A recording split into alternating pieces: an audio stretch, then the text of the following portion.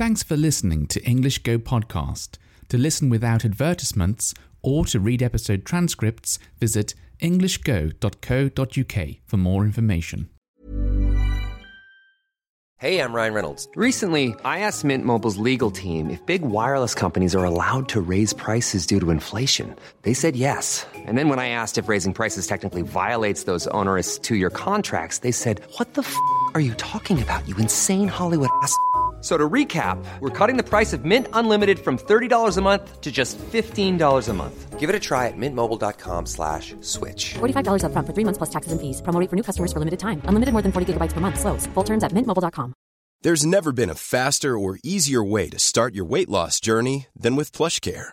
PlushCare accepts most insurance plans and gives you online access to board-certified physicians who can prescribe FDA-approved weight loss medications like Wegovy and Zepbound for those who qualify.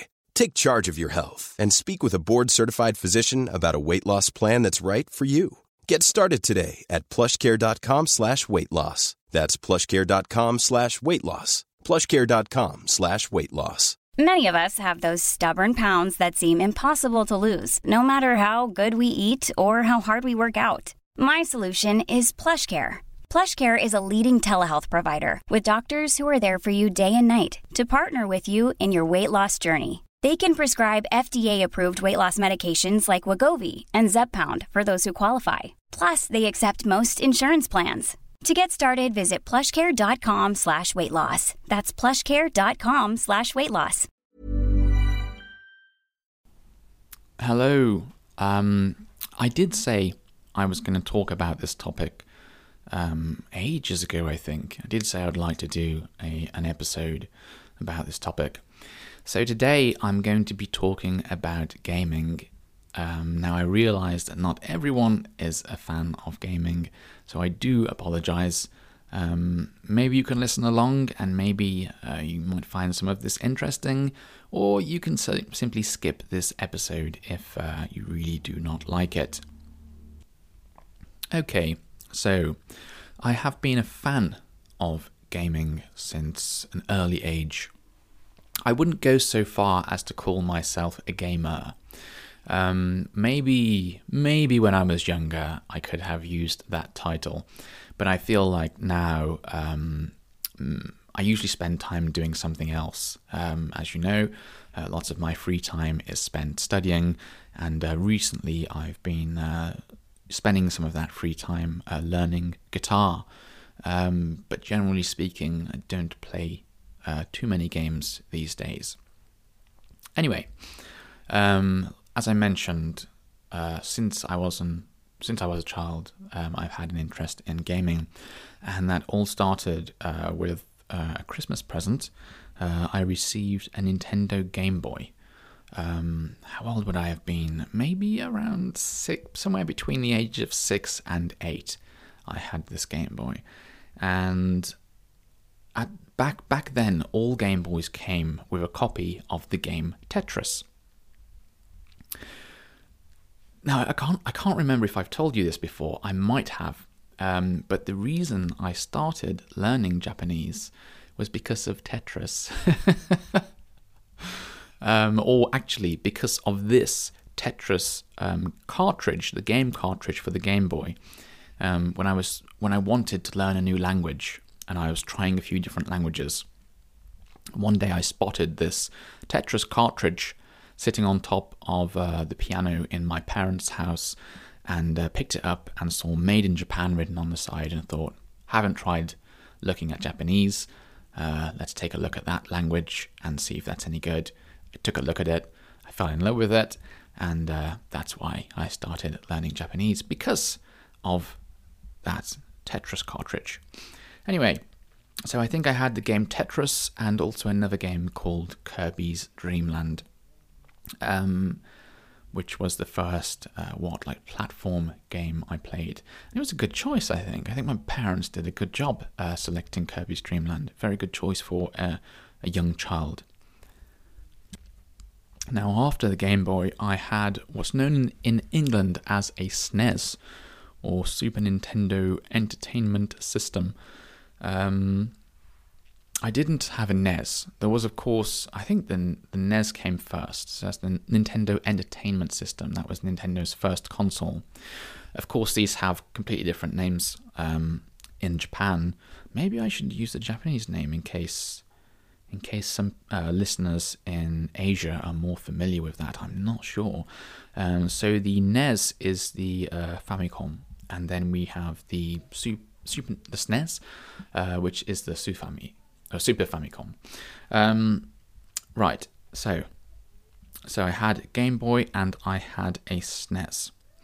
After that, I had a Nintendo 64. Yeah, N64 as we call it. Then after that, I had a GameCube. Then a Wii, and then a Wii U, and now I have a Nintendo Switch. So I've essentially stuck with Nintendo consoles all my life.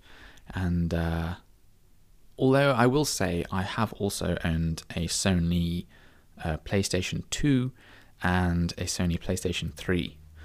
And at some point, I wouldn't mind getting the original Sony PlayStation 1. I do have quite an interest in retro gaming, in old games, and there's a lot of games that I knew about back then, games that my friends were playing on their PlayStation 1 that I didn't get a chance to play because I didn't own a PlayStation 1. So maybe I'll pick one of those up one of these days and start playing some of those games. Anyway, those were the consoles that I have owned. In fact, I still own all of those consoles. I haven't thrown them away or given them away or sold them. I suppose there aren't really many things that I actually collect, but I do have a collection of these consoles, just because I've always bought them as I was growing up, and they're still here now. And the same is true for handheld consoles as well. So like I said, I started with a Game Boy, then I went on to a Game Boy Pocket, then a Game Boy Color, then Game Boy Advance, then on to Nintendo DS, and then Nintendo 3DS. I think I may have missed out one. I think Game Boy Micro as well. But yes, so I think I've had all of Nintendo's handheld consoles as well, handheld devices as well. Actually, there is one Nintendo console that I don't own, and that is the Virtual Boy. But to be honest, not a lot of people know about that, as it was pretty rare and it didn't sell very well. However, I would like to own one of these days, just so the collection that I have at the moment is complete. Okay, enough about the consoles that I own. I would like to move on to talking about games. Games that I've played that have been particularly memorable. And I'm going to try and get through these pretty quickly. I could talk about these for a long time, but I don't want to make the episode too long, and I'm also aware that not everyone likes gaming, so I'll get through them pretty quickly. So I've already listed Tetris and Kirby's Dream Land, which were amongst my favourite games as a child. The next really big game to have, that I spent a lot of time playing is Pokemon, and I had Pokemon Blue. So this is the original game, first Pokemon game, and I spent hours and hours on that. I should have mentioned Zelda, of course. Before that, there was Zelda on the Game Boy, Zelda Link's Awakening. I was a big fan of that game, the first Zelda game that I ever played. And in fact, recently it was re-released. They made like a version with better looking graphics and released it on a Nintendo Switch. And I purchased it and I played it all over again. And it had been so many years since I last played it. I'd forgotten a lot, but I had some memories, like some nostalgic memories of the old games, the old game that I was playing. And other games that I've really enjoyed, there was a James Bond game called GoldenEye, and that was for the N64. And how old would I have been? Very early teenager, I think, very early teenage years. And I have lots of memories of inviting friends round to my house, and we would play multiplayer on that game. It's a first-person shooter game, FPS game. So you're going around with a gun and you're trying to shoot the other people, your team, or not teammates, your enemies. And we spent an awful lot of time playing that. And probably too much time, to be honest. And then Perfect Dark came out for the N64, and we stopped playing GoldenEye altogether then and moved on to Perfect Dark. And again, far too much time was spent playing that game. But we all were very good at it. We were all very skilled, and like an equal level of skill. So it was a lot of fun trying to beat one another. I should also give a mention to Mario Kart. I started playing the very first Mario Kart, and I have played every single version of Mario Kart since. It's a great game, really good, fun racing game. I should probably also mention the regular Mario games, like Super Mario Brothers games. I haven't played them all, but I have played lots of them, and some of the original games as well, and they are a lot of fun.